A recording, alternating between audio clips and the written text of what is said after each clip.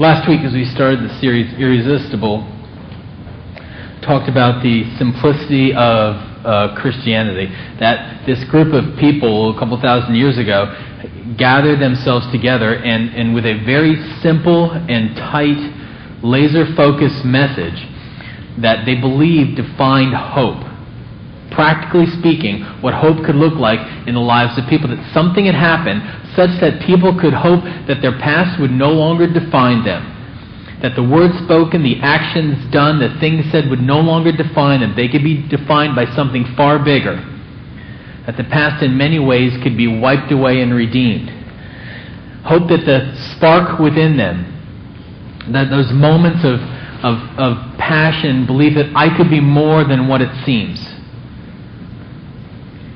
And hope that in fact at the heart of this, a relationship with God could be had. That they were made for that. And that it was alive.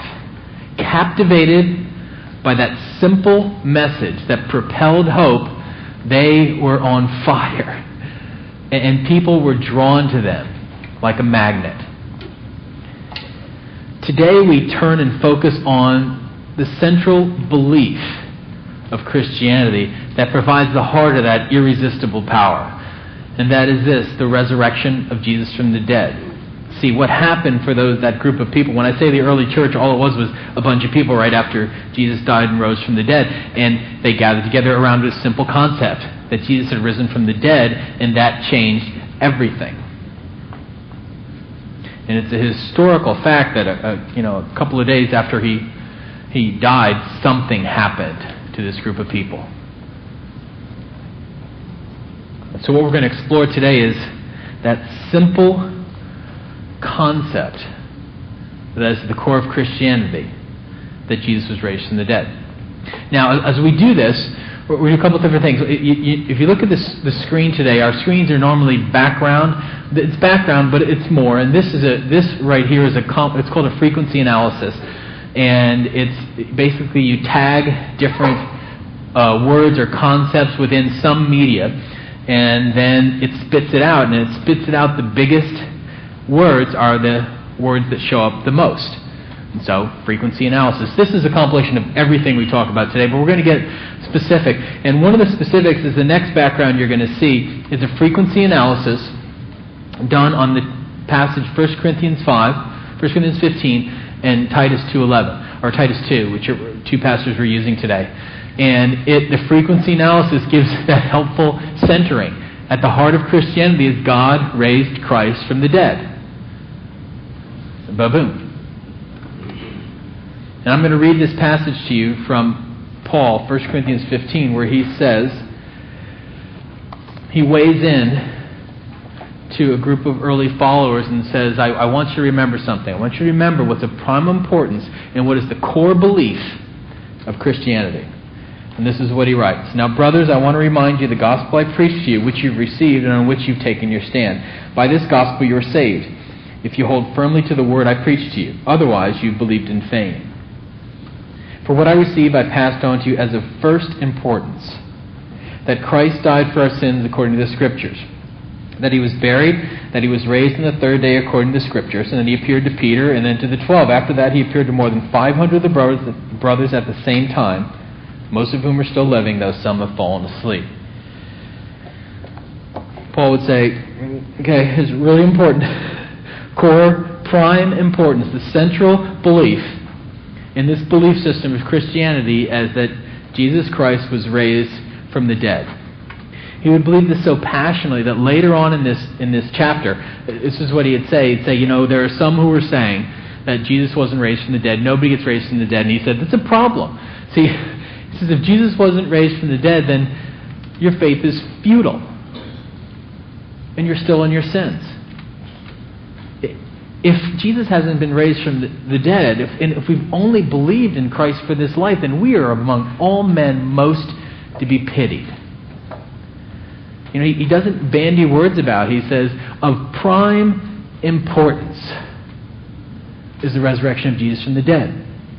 So this is what we're going to do today. As we look at this, I'm going to boil down the doctrine of Christianity, the belief of Christianity, into one concept. Jesus was raised from the dead.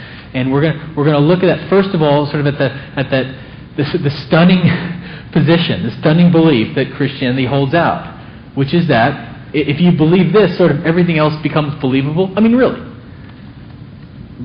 Water dividing, people getting healed, water turning into wine. If Jesus was raised from the dead, all the rest of it sort of is not that big a deal. Because I want you to understand what the Bible teaches. The Bible teaches that Jesus was dead. Dead.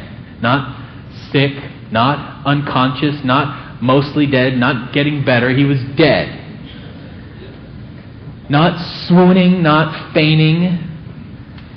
He was dead. No pulse, no breath, no heartbeat, sword poked in his side, wrapped up in clothes, put in a tomb for 2 days, dead. And then he got up. He didn't get up for a little while. He didn't start to feel better for a few days and then die. He was dead. And then he was alive. Now this, I would say, is unusual.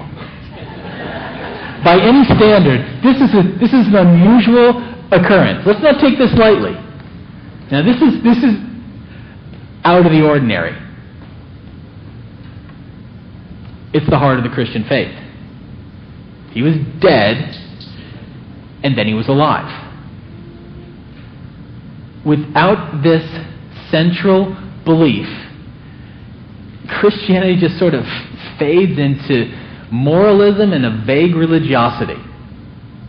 It fades into the golden rule, which is a good rule. That's why it's golden. Do unto others as you'd have them do to you.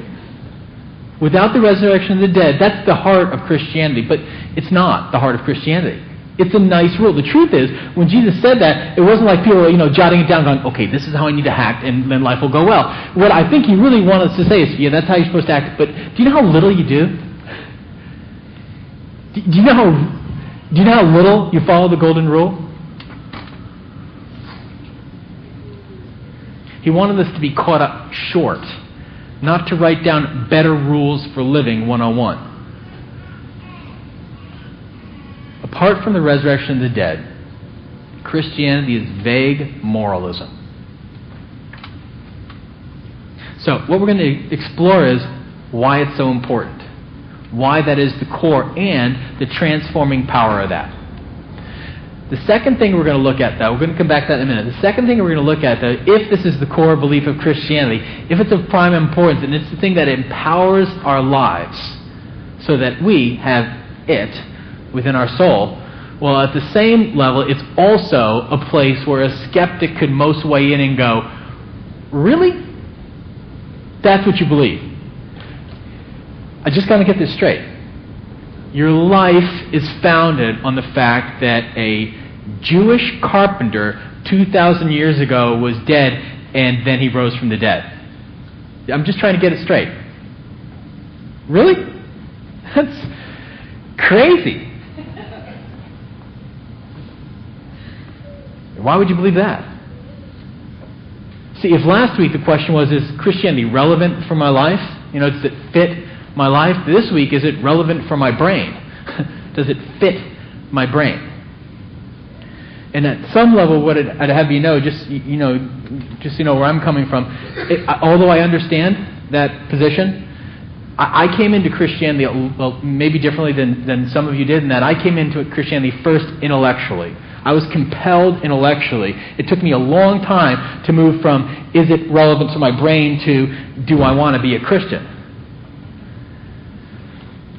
But that's what we want to look at. We're going to look at this core belief of Christianity and why it's so core. Also the issue of, but it's a place of great skepticism, and then in the end, what's the transforming power of all this? So, anyway. Why is the resurrection of Jesus so central to our faith? Well, to do that, I want to give you two alternate endings to the life of Jesus.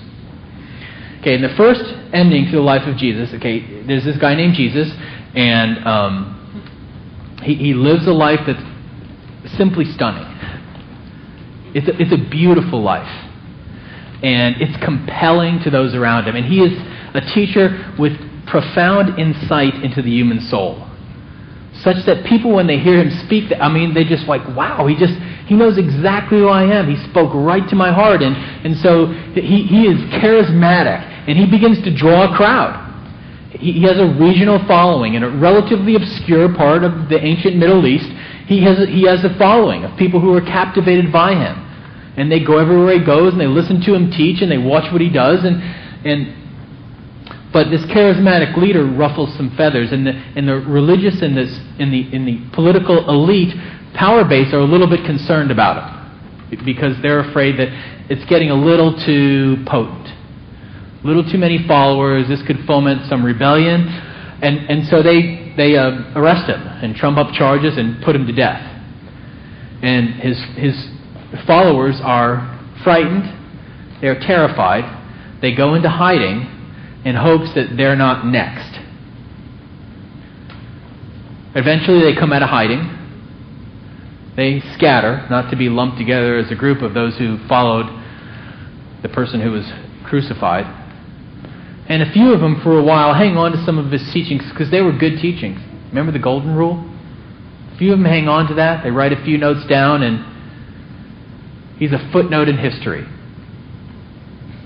There was a guy who, for a brief period of time, had in the grand scheme of things, a relatively small following, but he said some decent stuff. He's a footnote in history, and it fades away. Here's another possible ending. There's this guy named Jesus who lived in an obscure portion of the ancient Near East, and he lived a beautiful life. And he spoke with unusual insight into the soul of people, such that he gathered a relatively localized regional following of people who listened to his every word. But as he gathered this following around him, the political and religious elite became concerned that it might disrupt their power base. And so they took him under arrest, and they trumped up charges, and they put him to death. And his followers were frightened, they were terrified, and they went into hiding, hoping they would not be next. And then he rose from the dead. And then he appeared to first a few, and then to hundreds. And he spoke a simple message. He said, I want you to take this message into your own heart, and I want you to take it out into the world, because this is what just happened. I did not come to teach you the golden rule. I came because I am your God and your Creator. And your soul was separated from me. You have lived a life apart from me, and deep down within you, you know that. That's why my words rang so true. And you could never get back to me, and so I came to rescue you. And I went and I laid down my life for you, paying a penalty, a separation. Death is simply a separation. I paid that penalty for you. And I rose from the dead because death cannot hold me. And if you receive it, it can't hold you either. I came and I lived and I died and I rose to give you life. Receive it. And this small band of followers received it. And as they received it, something happened within them. And they couldn't contain it. And they spoke the message to a world that has always longed for hope, that has always wondered if there's something more. And they spoke this message, and it rang true to person after person who turned and believed this simple doctrine, this simple truth. And then their lives were changed, and they spoke to more, and so that it is not a footnote in history. It is arguably the single most important event in history that has influenced societies like no other.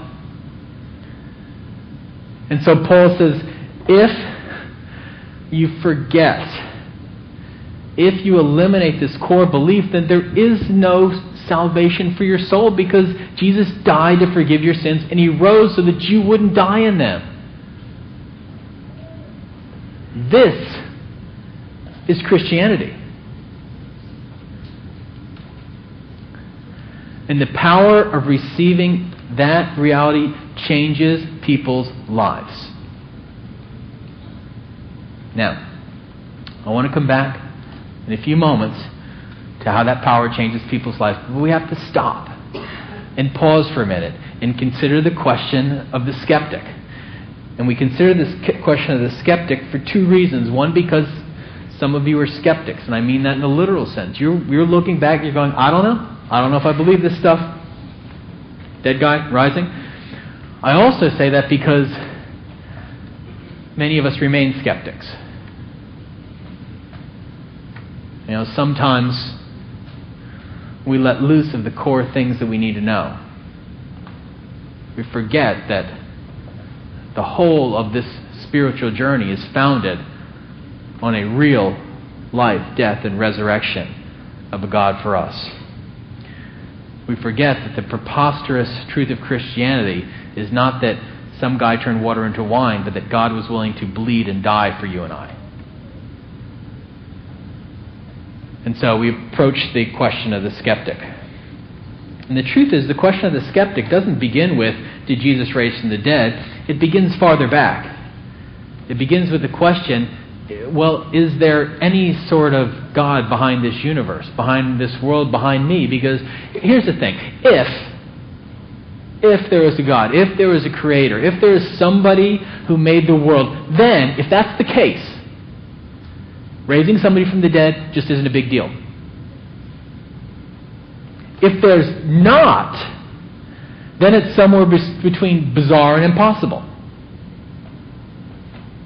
But if there is a God who fashioned our world, is, as Francis Schaeffer, a Christian philosopher of years ago, said, if he is there and he's not silent and he speaks into the world, then the resurrection is quite likely. So I want to walk through this a couple of different ways. I at some level, honor the question of the skeptic. Having been a skeptic for years and still having some of that way of thinking in my head, I understand why people would look at aspects of Christianity and go, really? Not sure about that.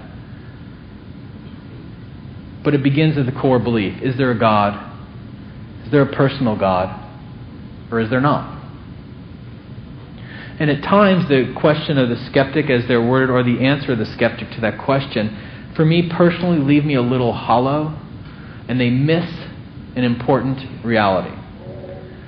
For example, and I thought about this message a lot, how much I wanted to deliver it to you. I mean, there's all sorts of questions I could address, but I'm just going to give you one question raised by a skeptic, and what I believe is for me, the single most powerful reason why I believe that there's a personal God that compelled me to turn and look and see if Jesus was him. One of the answers to the skeptic to the reality of Christianity is, look, maybe in years past when we didn't know anything and we were primitive, we needed a God. We needed a God to explain things. We needed a God to explain the sun. We needed a God to explain everything. And even in the 1950s, we needed a God to explain some stuff. But now, look, we understand the mechanics of life. We can't reproduce them, but we understand them. We sort of can see, with a few gaps here and there, but, being fair, we can see sort of the mechanics of how life might have come to an existence. How there could be some energy, not sure where that came from, but nobody is. There could be some energy, and then maybe lightning hit it, and some life started, and then from there we can sort of see some mechanics. And if we can understand the mechanics to life, then we don't need God anymore. And while I understand that skeptical question, it starts within a presupposition. Because, really, here is the thing. I understand how Joel and Emily Hopler created those paintings. I did. Does my understanding the mechanics of how they did that in any way have anything to do with whether or not they did it? See, at some level, that question of the skeptic, it just sort of misses. Understanding the mechanics of life doesn't even really begin to address the question, who's behind it? Just because it's possible that I can understand it doesn't really address the core issue. But is there? There's lots of mechanics. But is there someone behind there? for my money, here's the core reason why I personally began to believe in God and still do, which led me to look at the person of Jesus as being compelled by Him. And I still think it is the most powerful reasoning, intellectually, for why I believe that God is there. And as C.S. Lewis first articulated in paper, and I remember that the first time I read that, I was like, yes, that's exactly what I've been thinking. But he said it better in first. And here's what it was. The questions I had were, when I get hungry, I don't get hungry and go, I wonder why I have this desire to eat something. What is that? Why would I have this thing? I have this desire to eat something because there's things to eat. When I go, my mouth is so dry, I wonder what that's about. No, my mouth is dry because I need water. Because the desire can be quenched. The desire actually, there's an innate desire for food and for water. Well, then I began to ask the questions, why is it that I have innate desires for other things? Why do I in my soul long for other things? Why when I see beauty am I captivated by it? Why does that draw me and woo me? Why do I have a desire deep in for love, for connection? Koala bears don't care about love and connection. Why is it that we care? Why is there something within our soul that longs for relationship? Because there's relationship out there to be had. Why is there something within us that feels a deep desire for purpose, for meaning, if there's nothing out there? Why is it that there's this wistful longing for something behind the universe that makes sense of our souls?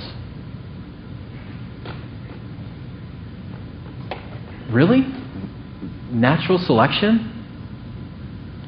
Natural selection at some level is a relatively brilliant theory. It's got lots of intricate parts, but really, my desire for beauty,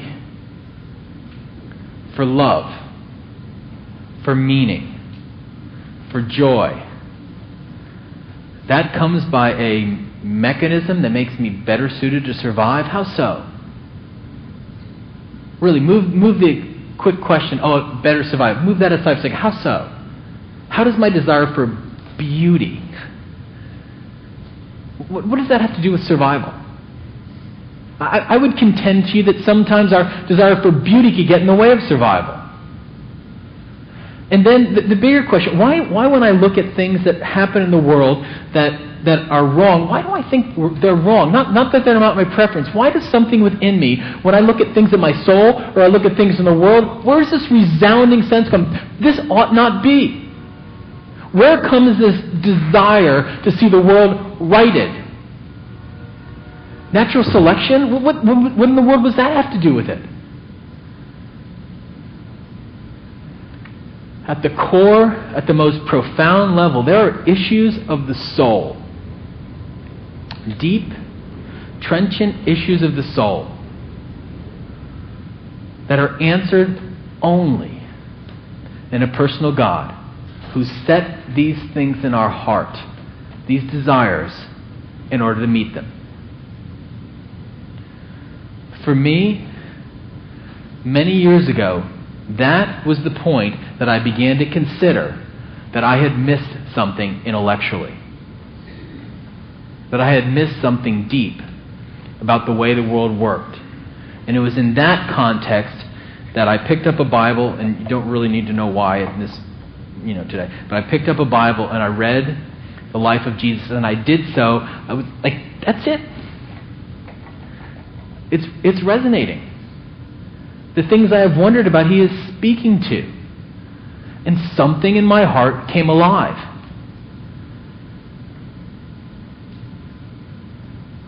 You see, you could... And times we need to do this. We need to wade through all sorts of questions. But there are questions that are yet unanswered by anything other than a personal God. And they are questions that have plagued, haunted, and made humanity wonder for thousands of years. And they are questions that the life, the teachings, the death, and the resurrection of Jesus speak directly to.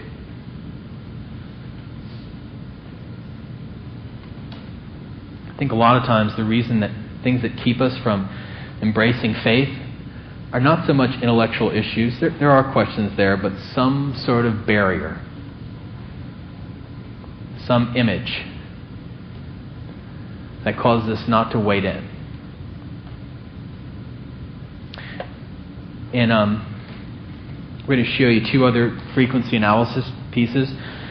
One of them is the tagline that was put in was the word Christian. We put the word Christian into the last 3 weeks of CNN. And when we did that, this is what we got. We get the political stuff because political stuff is raging. Other than the political stuff and the word Christian and Christianity, which are the tag words, the biggest one is hate. Well, maybe it's just the last 3 weeks. So then we looked at the last year with CNN, and this is what we got. It's bigger. See, I understand that. I understand that sometimes it's the barriers surrounding Christianity that make it hard. Some level that fits what Jesus taught, which is that we tend to make a mess of most everything. So why not of Christianity as well? And it's why we look at our lives and sometimes we say, well, I'm a hypocrite, and that's absolutely true. Because at some level we're all hypocrites. But the deeper issue, the deeper thing to explore is not, well, I guess we're all hypocritical and I guess I see hate throughout people that say they're Christian. The deeper issue is, what is the core of the faith? And what is Jesus offering you? Not what things could keep me from believing, but what is Jesus offering you? And the core message of Christianity is this. God saw you. He came for you. He died for you. He raised from the dead to meet those deepest, innate desires of your heart. And having done so, He calls you in. He calls you to wade in and to experience a life that only He provides. At Warehouse, we're not simply passionate about people hearing a message, which we are passionate about, but we're passionate about them hearing a message and then having their lives opened up to experience the hope that God calls us to, the actual hope of a relationship with Him that deepens our soul and begins to meet the deepest desires. And it's for that reason we're offering things like the Wednesday prayer conversations, which start this Wednesday for 4 weeks, designed to help you to go deeper in terms of your relationship with God and have that spark in you more come alive. It's why we have a spiritual formation retreat in about a week and a half, designed to explore what it looks like to experience spiritual transformation.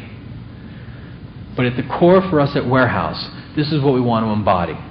That this simple message so takes hold of our life, that the reality that there is hope that was purchased by the love of a God, Big G, who saw you and bled and died for you. This catalyzes our souls to long for others to experience the same thing, to long to wade into the questions of the skeptic, to honor them, to hear them, but to wade in and to bring deeper questions and allow their soul to hear a message of hope that can revolutionize their lives. In the last frequency analysis I'll show you as we close is this taken out of John 17, really Jesus' last, big speech to His followers. And you see the word that just sticks out. He's about to go to the cross, and the words that stick out is the world. The world needs to know that there's hope. The world at your doorstep, the world on your street, the world at your office, the world in the kids' warehouse rooms on the other side of the hall. The world needs to know that there is hope, that an astounding thing has happened, that God lived, bled, and died for you, but He raised from the dead to give you life. Now receive it and live in it and carry it forward to a world that desperately needs to hear it. Let's pray.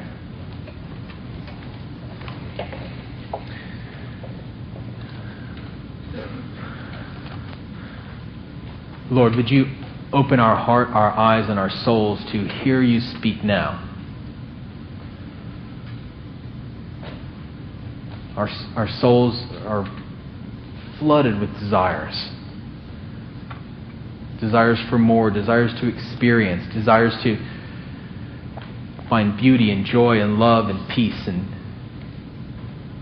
we recognize at our best moments that these are true desires that come from you, that only you can meet in us.